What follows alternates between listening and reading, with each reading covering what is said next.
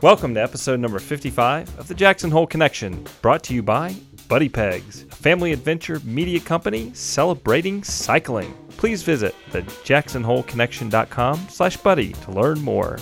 Hi everyone, I'm Stephan Abrams, your host. I believe if you desire a truly fulfilling life, both personally and professionally, then you must be willing to find a connection with people outside of your everyday circle of influence, which is why I created the Jackson Hole Connection podcast. My guest today is an old friend, Scott Fitzgerald.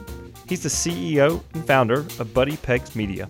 After starting and running a successful bicycle shop here in the Tetons for over 15 years, Scott and his wife Janine decided they could make a bigger impact on families and people. So they sold the shop and created Buddy Pegs Media.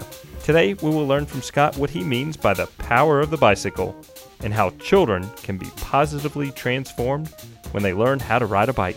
Scott will share his passion for children and families, getting out and riding bikes, and how Buddy Pegs can help you build confidence and independence for your child and the Buddy Pegs Learn to Ride model. Scott, I was thrilled that we were able to finally put together a date to have you here on the Jackson Hole Connection podcast. Thanks for joining me. Yeah, Stephan, thanks for having me. I'm really honored. Well, the honor is mine as well, because you have a fascinating story to tell, and what you and your wife, Janine, are doing is so exciting. So let's begin with, what is your connection to Jackson Hole? How did you land here? I landed in Jackson Hole like a lot of people because I had friends move there first. And that was, I first visited in 1996. I was a recent college grad. I went to University of Vermont, and I had a good friend who graduated a year ahead of me. Two good friends, actually, a couple, Dave and Tara Ellerstein. And they moved out to Jackson maybe in 95, right after they graduated. And so when I was moving west after my graduation, I was moving to Portland, Oregon. I decided to swing through and visit Dave and Tara, and fell in love with the area completely and 100%, just fell in love with it the first time I was here. And it took me a couple of years to actually relocate and move to the Tetons after that first visit, but I kept visiting for a few years afterwards before I made the leap and became a resident. So you did end up landing in Portland? Spent 2 years in Portland, Oregon. Yep, after college. Cool. And when you finally landed here in Jackson, what was your first job? Job number one was construction cleaning for CC Builders. Clint Cook hired me on to clean up the job sites. And shortly after that, I got a job at the Blue Lion, busing, and worked for Ned over there for a lot of years after that, and rose up through the ranks of servers and bartenders or whatnot. And also that first winter, I got hired by Jackson Hole Mountain Resort as a snowboard instructor. So I was doing the typical Jackson multi-job juggle right away. Yeah. And how many years was it before you started this fantastic bike shop that you created? So when I moved to Jackson, I had been a bike mechanic for a number of years, and I thought I was potentially done with that career path. I had a good run with it, and I learned a lot and met a lot of good friends and a lot of good mentors. But when I moved to the Tetons, I thought, yeah, that was a chapter of my life that's probably closed. But the first summer I was here in the Tetons, I realized that it's not a bad idea to have a connection to a local bike shop and some hookups on equipment and gear and everything. So I walked into Hoback Sports and got a job as a bike mechanic there, and ended up doing that for a few years, rose up to be the service manager there, and realized that I really loved working in bike shops, and I loved everything that bicycles embodied. I loved the community development about them, that they really inspired. And I loved being a part of it. But I did have an entrepreneurial spirit, and I did want to launch a business. So in 2002, I decided to go off on my own, branch out as a one-man repair shop, and started Fitzgerald's Bicycles. And when you started that, it was just repairs. It was just repairs. Yep. And I didn't really have a long-term vision for it. Did not have any plan for it. Just said, I want to launch a business. I'm ready to go. And so let's get a business license and do this thing. Space was a premium, as it still is now. Even in 2002, it was really hard to find commercial space to rent, especially small space. I wasn't looking to rent thousands of square feet. I really just needed hundreds of square feet. And that was a big challenge. So a good friend of mine had just started a clothing consignment store right next to where Trio is now. There's that little log cabin there next to Trio on Glenwood Street. Yep. And Keeley started Keeley's Closet, and it was a great little vintage consignment store for a little bit. And she knew I was struggling with finding space, and we were snowboard instructors together. So she said, "Hey, why don't you just rent my side yard? Just get a tent and set up shop right in my yard, and you can sublease from me." So I thought that was a great idea, and so I bought a little tent and built a workbench that I could lock at night. But it was a really wet spring, so I couldn't really move out there right away as soon as I wanted to open up. So I said, "Hey, can I just push aside some of these clothing racks and just set up a little workbench here in the corner, until the weather gets better?" And she was like, "Yeah, I guess so." So we, partnered in that way, where I just would roll bikes in and out of her clothing store and tune them up there in the corner in between the bell-bottom jeans and the Hawaiian shirts until the weather got nice. And then I moved outside under the tent. That is hilarious. I love that. I so love it.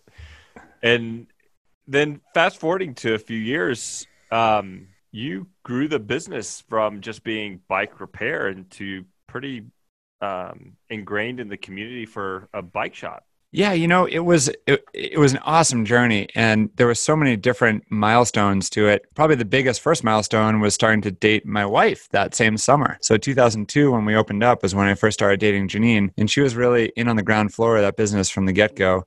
That same year that we were in the clothing store, we actually ended up moving into our future home, long-term home with Snake River Brewing on Millward Street. So we needed a little bit more space. It wasn't a stable environment over at Keeley's. It wasn't really the right fit. So we were really fortunate again. I mean, this is the story, honestly, Stefan, the story of Fitzgerald's Bicycles was the community supporting us. We did our best to do our best, but when we needed space again, I reached out to Jackson Hole Mountain Resort. And I said, "Look, you guys have this awesome warehouse downtown connected to Snake River Brewing. You've got a lot of space in there, probably not using it all efficiently. Can I sublease a little bit of space from you just to take Fitzgerald's bicycle repair to the next level?" And the team over there was awesome and totally supportive. And they said yes. And not only that, the brew pub said yes because they were the landlords for JHMR. So a lot of people came together to help this little tiny business and a solo entrepreneur get started. So we carved out a bit more space from Jackson Hole Mountain Resort in that warehouse. And every year since then, or every year after that, we needed a little bit more space. We got busier and we got busier and we got busier. So we kept asking for more space, and the brew pub accommodated. We moved to the back of that warehouse when we needed to grow and expand. And then when we needed to grow and expand again, we asked Jackson Hole Mountain Resort if we could take over the entire front space, which was 6,000 square feet, which just seemed insane at the time. But we felt like we could do it. We could pull it off. And they were amazing. They accommodated. And they said, "Yeah, we could move down to South Park somewhere. We could, they're down by the high school now for their warehousing." And they vacated for us. And the brew pub was super accommodating to let us move in there. And that was 2008.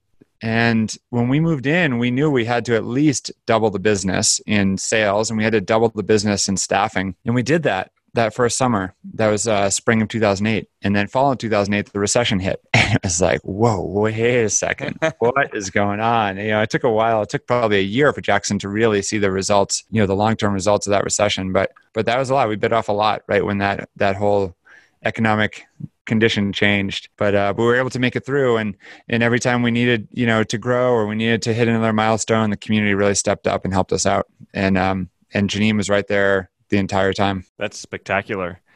And now you and Janine are in the world of, what industry would you call yourself being a part of now? We most frequently say that we're in the children's media industry, although we do blend youth sports with children's media. So we're focused on inspiring more families to ride bikes. And we do that sometimes through media, and we do that sometimes through youth sporting events. So we dip a toe in both worlds. And the name of your company now is? So the name of our company now is called Buddy Pegs Media. And we also have an offshoot of that called Buddy Pegs Learn to Ride. So the media brand and logo and look and feel is all around our media products. And then the Buddy Pegs Learn to Ride is all about our events and our classes and our lessons. Cool. And I can let everybody know that my boys love your media that you provide. And this summer we attended a Learn to Ride event here in Jackson with you guys, with you and Janine. And our oldest learned to ride his bike, no training wheels. And it was such a momentous occasion filled with so much positive, happy emotion. And you guys helped us an absolute ton. It took away a lot of the frustrations and emotional breakdown moments in a matter of 2 lessons. So thank you. I love it. I feel so lucky that I get to do that on a regular basis. I mean, working with your kids was awesome. They were so great. And seeing that transformation firsthand is really incredible. It lifts us up so much every time. I bet it does. And so let's talk about Buddy Pegs Media and Buddy Pegs. You are trying to change the world through the world of bicycles. And how did you and Janine become inspired to take this route for your business? It was really a long journey. It was a long journey of running the bike shop and just seeing time and time again this power, this transformational power of bicycles. We saw it on the community, both in the part of the community that's over there in Jackson Hole and in the part of our community that's over here where I live in Victor, Idaho, in Teton Valley. Bicycles have really transformed, our Idaho community pretty significantly, and I think for the better. And then on an individual basis, we just saw time and time again how individual people would be transformed by the bicycle. Sometimes they were brought in because, of doctor's orders, or sometimes they just were self-inspired to get back on the bike. Or maybe they had always been on the bike and they were just hitting new milestones in their life and trying for new things, reaching for new things. But we were just constantly blown away with the interactions and experiences that we would have at the bike shop. And sometimes it wasn't even with us. We would just watch, quietly from the background when people would walk in the bike shop, run into each other. They hadn't seen each other in however many months or years, but they rekindled friendships again at the bike shop. And what they, thought was going to be a 5-minute swing in for an inner tube became an hour-long catch up with a friend. And so between bicycles themselves and bike shops and that whole environment, what it provides, it's just so inspiring. But when we had our child, so we have a 9-year-old son, and when he was, I don't know, maybe 2 or 3 years old, we started to realize that there was this other piece to bicycles that we always, we knew about. We knew that like kids on bikes is a good thing, and we always supported kids biking events, and we hosted a lot of kids biking events through the shop, and they were always our favorite events. But when we became parents and we all of a sudden had to make choices for this new person and try to set this new person up for lifelong success and lifelong happiness, yeah, of course we're going to turn to the bicycle. That's what we loved. But we also started to realize how many other influences started to come into his life. And, it's not necessarily all bad, right? I mean, a lot of the influences that started to pour in are like media influences.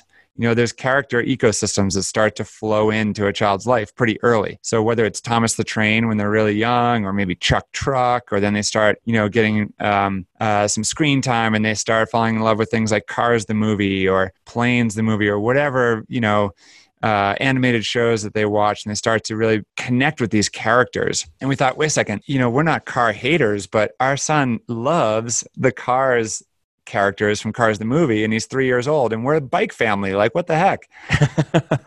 Where's the bike characters, right?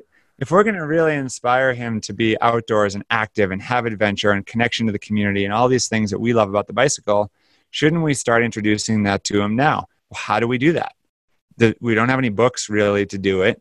We don't have any shows to do it. We don't have any stories to tell him about it other than what we just make up at bedtime. And so we started to connect a couple of dots. And that piece of, hey, why isn't there a children's media company around bicycles? we connected to, hey, we want to help more people get on bikes. And there's been a huge decline in childhood cycling in the US. In the last generation, there's been a 43% decline in childhood cycling across the US. And as bike shop owners, that always affected us because we were always trying to get more customers, right? Just more people on bikes. And that starts at childhood. And as parents, we wanted to inspire our own son to be a cyclist and really fall in love with it. So we connected all this together and we said, you know what? Our passion and our talents, we're going to put towards getting more kids on bikes. That's where we want to apply ourselves. And that's why we sold the bike shop and started Buddy Pegs Media. Wow. You guys had some time on the bikes doing some deep thinking. Oh yeah. The best thinking always comes on a bike ride. Yeah, for sure. And so starting with Buddy Pegs Media, what did you guys start with? Because you have podcasts and you have books. How did you begin? Yeah, we didn't really know where to begin, but we were talking it through, Janine and I, and we said, okay, well, at this stage of life of our child at that time, 2-3 years old, there was a lot of alphabet books at play, and in play, and but there was no bicycle alphabet book. So I think that was just kind of serendipity that we had a kid at that age and we were reading alphabet books and we said, well, the simple first step, because we don't really know how to start a media company and we don't know where to begin, but shouldn't there at least be a book called B is for Bicycles? That seems like low-hanging fruit. And so we just went for it. And we said, yeah, okay, well, let's start, writing some limericks and thinking about what each letter could signify. And we reached out to our friend Kathleen Hansen, who's an amazingly talented illustrator, and said, hey, what do you think about, would you sign up for a kids book project? And she said yes, and we were off to the races, and we just started taking one step at a time towards that project. That's awesome. And we have your books, B is for Bicycles and Taking the Lead. Is that right? Yep, you got it. Taking the Lead. See, we've read the books many times. The youngest, William, says, this is my favorite. Yeah, nice. I love it. Yeah. And then our oldest one, he loves the part because it gets into some of the mechanics of how bikes work. And he just loves anything mechanical. And it's fantastic. So we'll definitely put links in the show notes to your website so people can order the books from you guys. That's great. Thanks. And if you listen to it in Jackson or Teton Valley, lots of stores are carrying it locally. So you'll see it around. And, on that point, Stephanie, you mentioned, a young child liking mechanical things and really being attracted to that. That's not every kid, but it is pretty common that kids love that tactile experience of working with things, building things, learning how things operate and function. And, unfortunately these days, in the more formal education settings, a lot of that's been taken away. You don't see shop class, in elementary school certainly anymore, and it's even being reduced down in middle school and high schools. And I think a lot of times parents potentially forget that kids can grasp pretty complex mechanical concepts at a really early age. So when we're working with kids in our classes and we start teaching them about derailleurs, and have them say derailleurs and explain what a cassette is and how a derailleur works and show them how a shifter works, we oftentimes see the parents are a little surprised that we're talking at that level to a 3-year-old or a 4-year-old. But man, they totally get it and they lean right in and they love it. Mm-hmm. What do you think has changed in our environment, in our society that says, no, kids aren't ready for that. Why would I expose them to it? Versus expose them to anything and see what they lean into and then just keep feeding it? Such a tough question to answer. I think it's a great question to ponder for sure. And it probably relates to a lot of the reasons why kids aren't riding bikes anymore either. There's been a huge shift in just the parental mindset and that emotional landscape of parents even in the last 10 years. There's a lot of research out there on it. And, parents today, modern parents, a lot of them are millennials, but, I'm a Gen Xer, you're a Gen Xer. We're still modern parents. But a lot of the data points to millennials who are 90% of modern parents. But I think it's more just the time that we're in where there's been a big shift in terms of how we view being a parent and raising kids and giving them the tools, right? I think there's a lot less struggle for kids these days, and we help them out a lot, through those moments that previously would be moments of struggle. I don't know really why that is or what causes that, but, we see, a lot of kids who might, their bike falls over, right? Pretty typical, like kid's bike falls over. Nowadays, just from our perspective, it's not like this is, rooted in study or anything, but what we see at our events is parents are really quick to run and pick up that bike for the child and help them, get back on their feet and get the bike back up. And I wonder if that always was the case, because there's such an important moment of struggle there where a child might tip over a bicycle, not be hurt, but tip it over and let them struggle a bit, right? Make them pick it up on their own. See what that's like when they can't really get it and they're walking on the bike and trying to figure it out, and just have the patience to let them explore that moment. And so, maybe perhaps one theory is that we are pretty scheduled these days. There's a lot of time pressure. There's a lot of moving from thing to thing. So I know as a parent, I feel this way all the time. I'm always trying to move my son through things because we have to get to the next thing because the schedule is so full. And maybe that has some long lasting, impact on just parenting behavior. And it's hard. Like if we think about this stuff, we read up on it, we study it, we research it. And yet it is really hard to, as a parent myself, to not, try to rush him along and get through some of those moments where it's interrupting the schedule that we laid out, that we overlaid onto him. So true. And I love what my brother-in-law has said before. We have the best laid out plans, and then our kids have determine what ends up happening.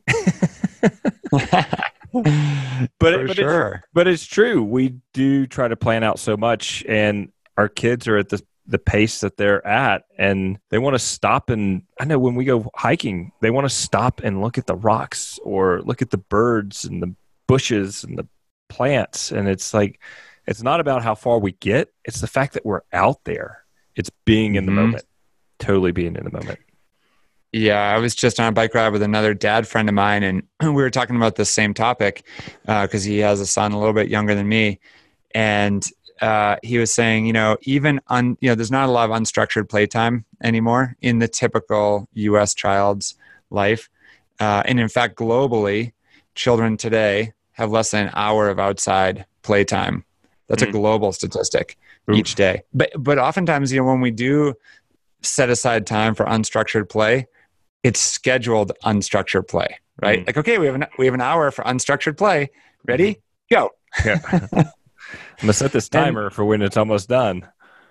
Totally. What are you going to do? Let's get creative. And there's a lot of statistics out there, a lot of research on the lack of boredom that kids have these days. There's not a lot of time in the day for kids to get bored.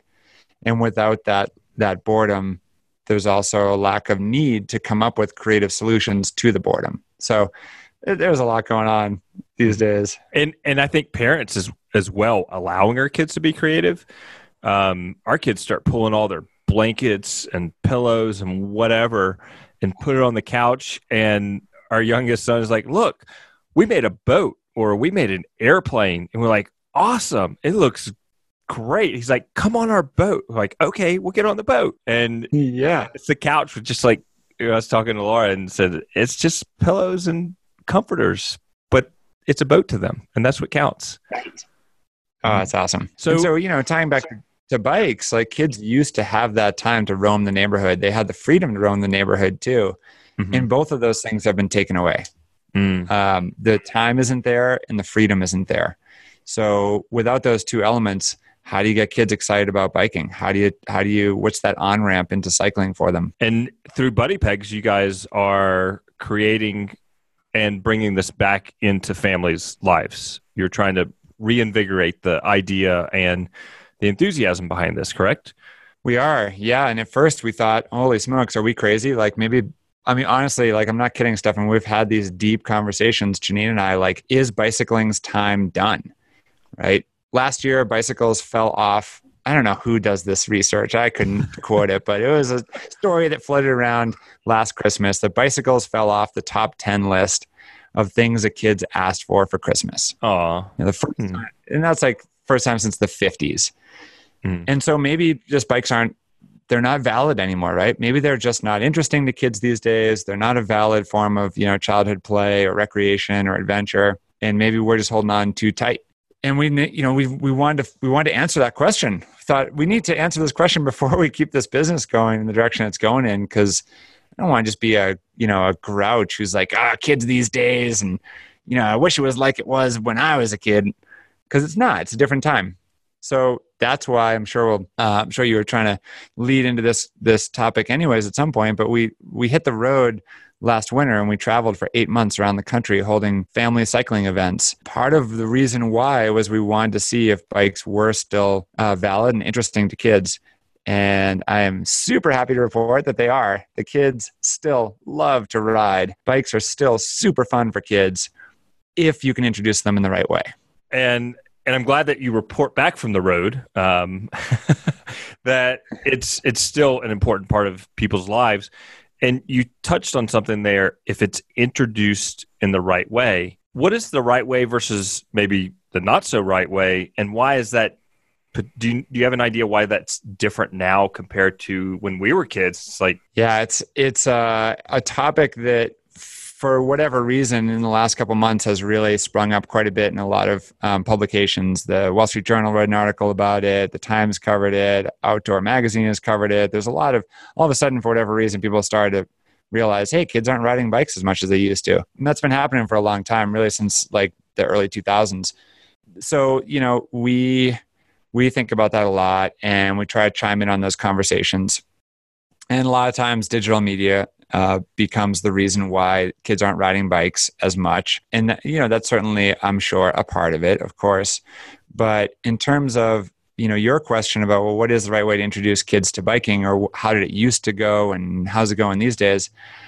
I think one of the underlying issues is that in previous generations, certainly when you and I were kids, we were self-motivated to learn how to ride a bike because riding a bike meant freedom. Riding a bike meant jumping on with the older kids and going on that pack ride around the neighborhood or out of the neighborhood or farther than mom and dad knew we were going.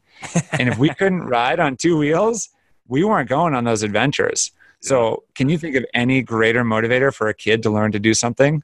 I mean, that's pretty powerful stuff. Nowadays, parents' number one concern, this is, statistically sound data, is protection and safety for their kids. Parents are very cautious about letting their kids out of their sight. They're very concerned about all the bad things that can happen to them in the world. Some of it's valid. I think a lot of it is overblown. But kids aren't allowed to go out and ride around the neighborhood as much as they used to, especially on the national scale. So you take that piece away, that motivating piece, and what really is the motivation for a kid to ride? Well, if a parent tries to teach them how to ride and they don't have the tools and they're not equipped with good, fun methodology for teaching a kid how to ride, there is a strong likelihood that it's going to become a task that has to be accomplished, not something fun that they're doing together.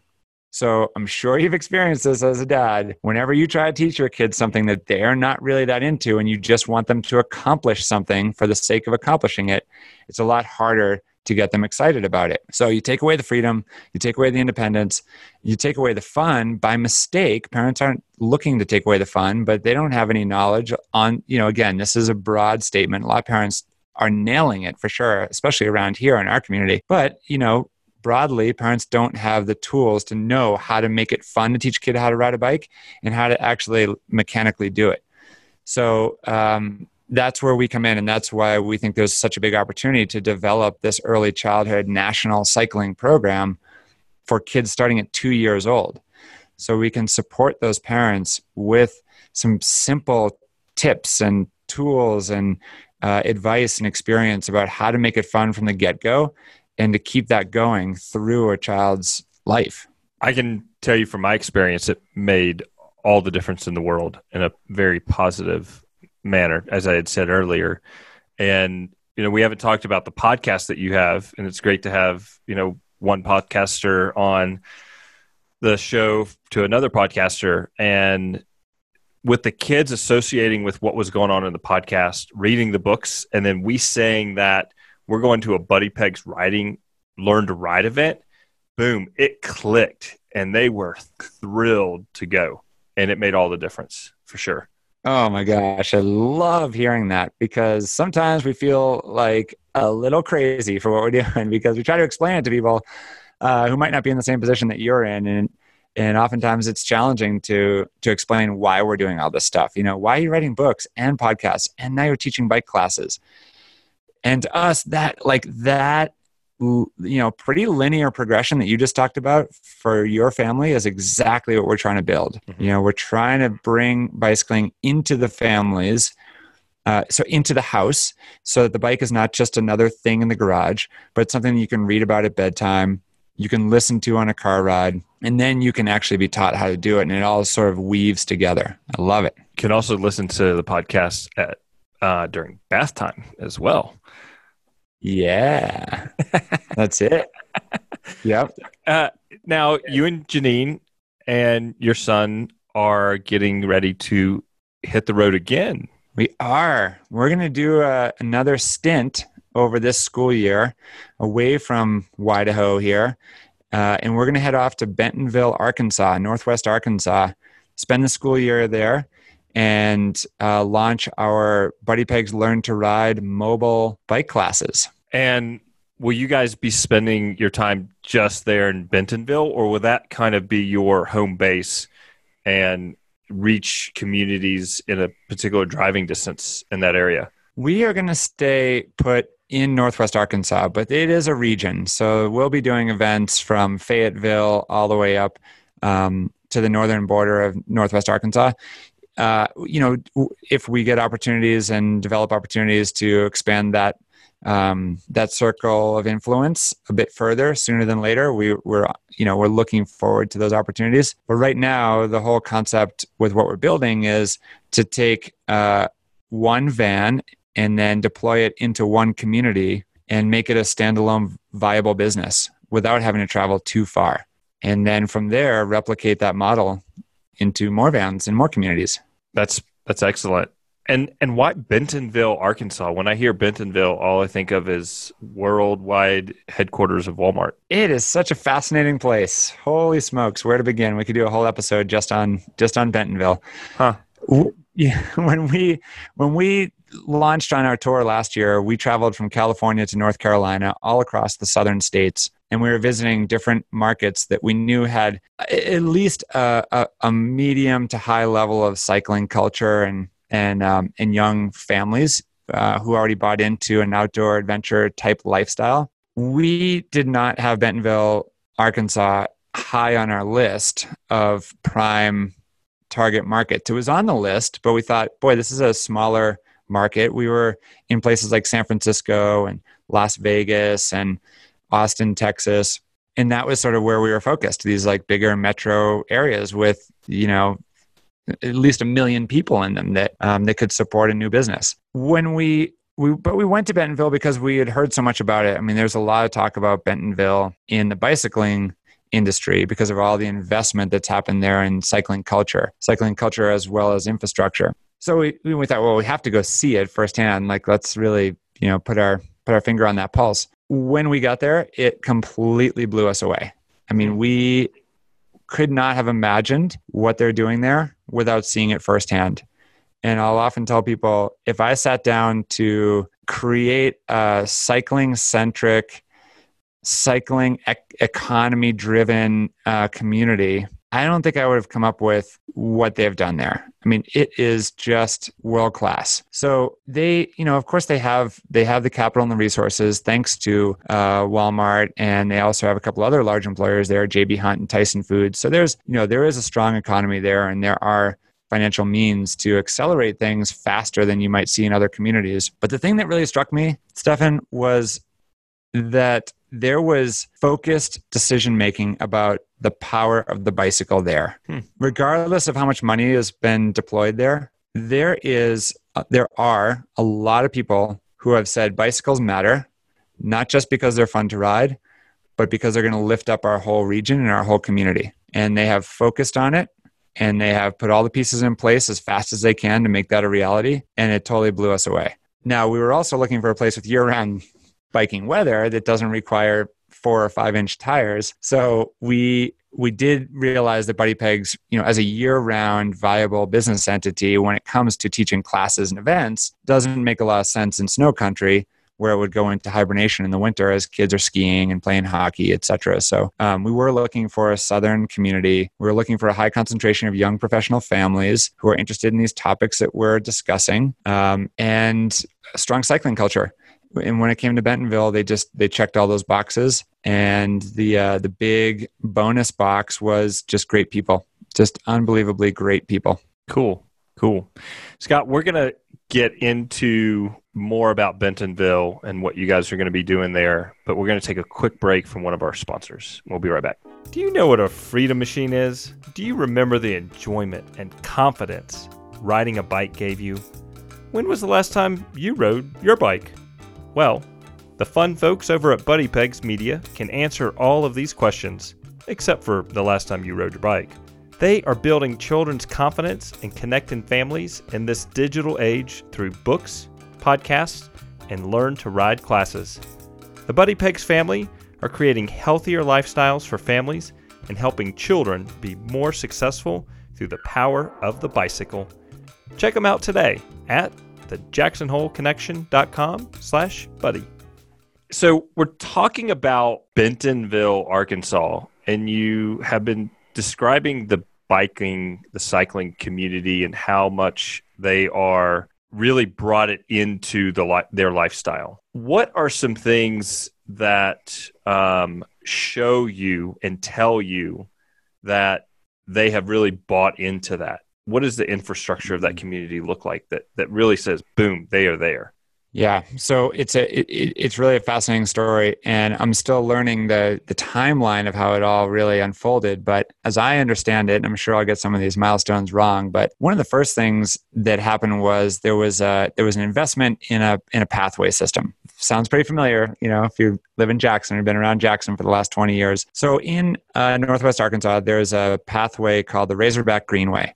And the Razorback Greenway is over 30 miles long. It connects Fayetteville all the way up to this little community called Bella Vista. And that became like a central vein in the whole community, right? It was the spine of everything. It's sort of like a north-south kind of orientation for all these communities. And all of a sudden, the Razorback Greenway connected them all with a bike path and walking trail. From there, there was a growing interest in mountain biking, primarily driven by a couple of the grandkids of Sam Walton, who became passionate mountain bikers and realized that mountain biking had more to offer than just the recreational value and the fun of riding. But of course, that's a big part of it too. So they started building trail networks off of that Razorback Greenway and surrounding communities to build the infrastructure that says, look, mountain biking it's a thing here.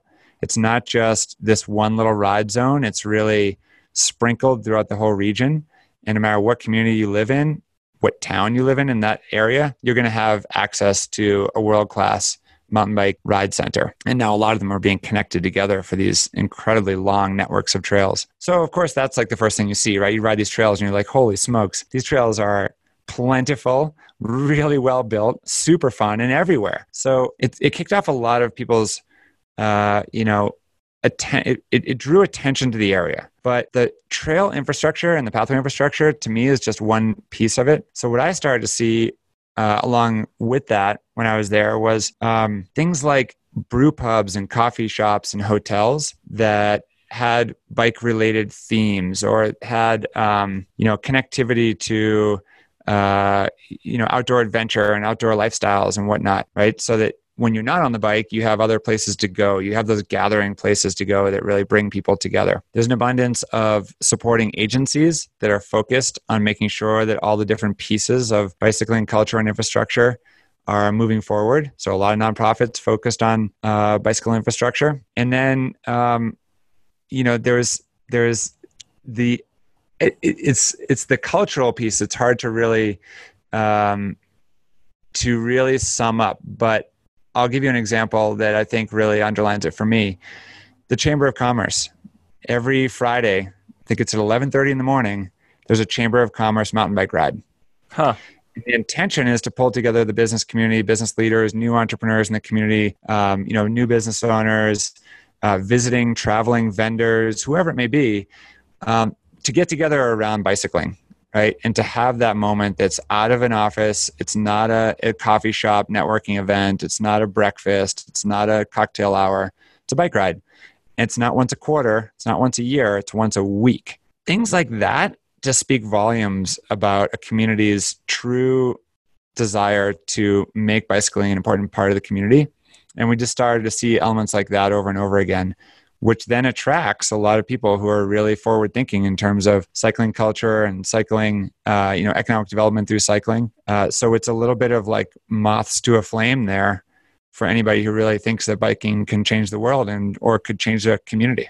How exciting. And I know that it's pretty exciting. Yeah. And I'm thrilled that you and Janine found Bentonville to really find a company to anchor around that can help you grow this model that you have, because I see that bicycle coming back up on the top 10 list of the Christmas list very soon. Yeah, that's the idea. But we won't be gone for forever. We plan on being here, running programming in the summer in the Tetons, and the house is not for sale here in Victor. That's good.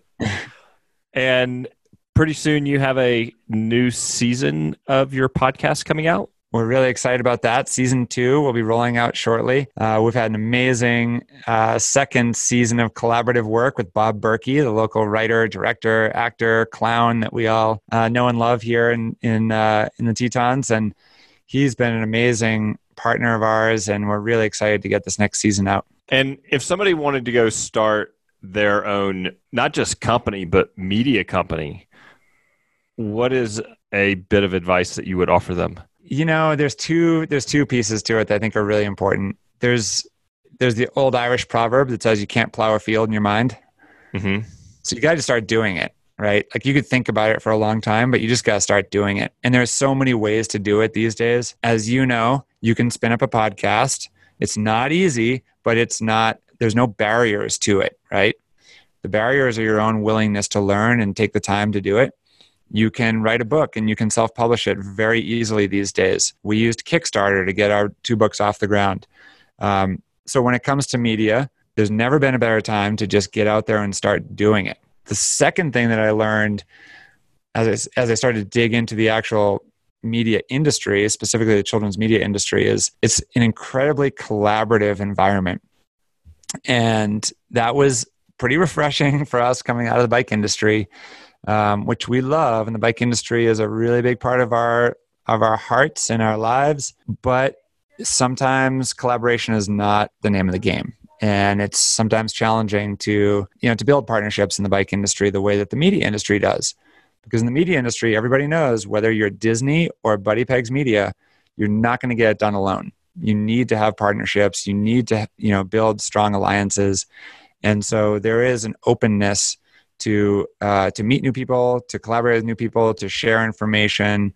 There's very few that I've found so far, very few closed doors and sort of secret tricks of the trade, because it takes a lot of hard work, takes a lot of execution, and it takes a lot of partnerships. So it's something that you have to keep in mind, and to start picking up the phone and writing emails and making connections and asking for introductions, and it works. Cool.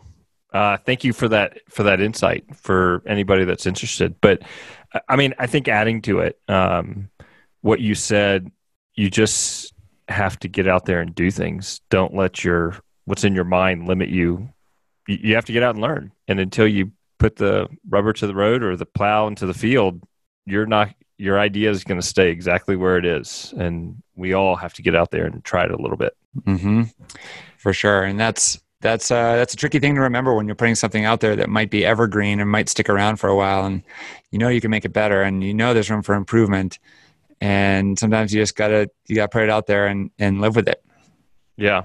During the lessons that you teach through Buddy Pegs, there was a concept that took me a little bit to grasp onto and accept, of teaching the kids to ride the bike, and it was the training wheels. When did the cycling community realize that the training wheel is more of a hindrance than something to help the kids learn how to ride? Because I can't tell you how many times I heard, well, I learned on training wheels. Why can't my kids learn on training wheels? Yeah, I'm not sure the cycling community has learned that yet. Oh, okay. That's one of the challenges that we face.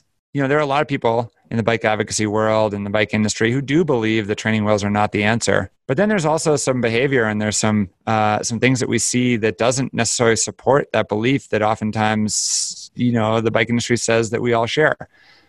The example is, how many bike shops can you walk into and see training wheels on bikes on the sales floor? right next to the balance bikes that are supposed to be revolutionizing how kids learn how to ride. So training wheels are, for us, they're the great enemy right now. We really want to see those go away. And Kryptonite. it is our kryptonite. Totally. Now, there are some kids and some adults who really benefit from training wheels, and they might have developmental challenges that make that a real necessity. And we totally get that. Mm-hmm. So it's not a full ban on training wheels for everyone. But when you think about how a child best learns how to ride, or when you see it in person, it's really learning how to balance first and then learning how to pedal. Training wheels don't teach you how to balance. They teach you anti-balance. They teach you to lean on a wheel. They teach you to basically devolve your internal gyroscope that wants to keep us straight up and down. But you get on training wheels, next thing you know, you're like the guy in the V8 commercial who's walking through life, crooked. But yet we still see training wheels in bike shops, and it drives us kind of crazy, and we don't understand why. And we think that there is some work to be done there. Mm-hmm.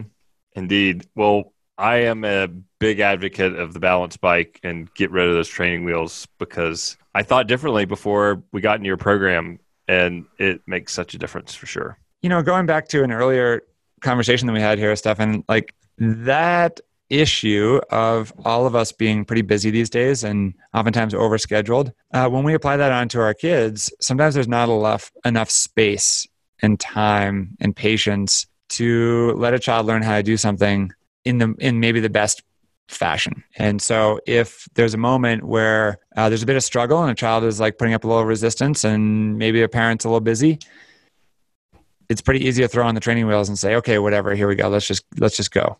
Mm-hmm. Right. I don't know how to get through this struggle. I don't have bandwidth for another struggle. So the training wheels just get put on. And that's, we really don't put judgment on parents for that moment. It's a really tough thing to be a parent no matter what. So we get it. And there isn't a lot of support. You don't really know how to do it otherwise. So that's what you do. I can say that that's probably what I did for sure. Scott, any last words of wisdom or thoughts before we say adios for this exciting and very detailed and entertaining interview? Well, thanks for having me here. This is really awesome. I love this conversation. I love what you're doing with this show. And, if I were to leave with some, listeners with just a little bit of thought, it would be this: that the bicycle isn't necessarily just a recreational pastime. I think a lot of people in our community know that already. But when it comes to kids, think about it as a tool. Think about it as a tool that helps kids develop lifelong happiness and lifelong success, and becomes that gateway to a lot of the values that we're trying to teach kids these days: self-confidence, resilience, sense of freedom, sense of connection to our community and real people, out there in the world, traveling through space, not in a car, but traveling through the real world. And that can begin at 2 years old now. A child can get on a balance bike, and there's very few other sports out there that allow a child to get into it that young. So yeah, think about it. If you've got a friend with some kids, remind them about bikes. If you're a grandparent, consider using the bicycle as a way to really connect with your grandkids. If you're an aunt or uncle and you don't have kids, but you want to connect with your brother and sister's kids, use the bike. Be that aunt and uncle that takes those kids out for a bike ride, or, gives them a Buddy Pegs book. That's right. I like it. And what is the website for Buddy Pegs? We are buddypegs.com, BUDDYPEGS.com. Buddy Pegs, everyone always asks, is a throwback reference to the metal pegs that kids sometimes put on the back of their rear wheel so a friend can stand on them and come along for a ride. So bring your buddy along for the ride with your Buddy Pegs. Mm-hmm. And it's a metaphor that we like to use, that we're trying to help people come along for the ride. I love it. And if people read Taking the Lead, they'll understand where that comes from as well. The origin story. Yeah. And if people want to connect with you, Scott, what are the best channels for somebody to reach out to you? Yeah, we love hearing from people. Feel free to email me directly, scott@buddypegs.com. We're really active on social media through Facebook and Instagram. You can find us at Buddy Pegs. Maybe you already have the book or you don't have access to the book. Listen to our podcast. And if you're a parent or a grandparent or an aunt and uncle and you have kids in your life, try audio stories, whether it's ours or others. A lot of adults don't realize that podcasting is an awesome medium for kids. And there's some good ones out there. And it's it's not screen time. It allows the child to develop creative images and visuals inside their own mind as they're listening to stories. And we think ours is pretty good. So look for Buddy Pegs. It's called The World of Buddy Pegs, and you can find it on iTunes and Stitcher and our own website. It's a great way to check out what we're doing. Yeah, indeed. So I'm going to repeat your email address because there was a little bit of internet issue there. And it's scott@buddypegs.com, SCOTT@buddypegs.com. You got it. And I bet you everybody who's listening today that Scott and Janine would love to see some Instagram photos of your kids enjoying their bikes, and you as families enjoying your bikes as well. Instagram, Facebook, get those out there and share those with the Buddy Pegs world, because it is awesome when you see your kids get on top of their, I'm going to say it, Scott, it's their freedom machine. And I didn't create that name. That comes from Buddy Pegs. And when we talk about it with our kids about the freedom machine, they're like, let's go do it. Love it. Keep it up. Thanks, Scott. I appreciate your time today. This has been fantastic. Thank you, Stefan. Awesome to be here. We'll see you soon. Bye-bye. To learn more about Scott and Buddy Pegs Media, please visit thejacksonholeconnection.com, episode number 55. I do love hearing from my listeners and subscribers, so if you have feedback or suggestions, please send an email to connect@thejacksonholeconnection.com. Please remember to take a look on the website of Buddy Pegs at buddypegs.com. I could not create this podcast without the support of my wife, Flora, my editor, Michael Morey, my musical director, Luke Taylor, and my marketing guru, Tana Hoffman. I sure hope you've enjoyed this episode, and I look forward to seeing you back for the next episode of The Jackson Hole Connection.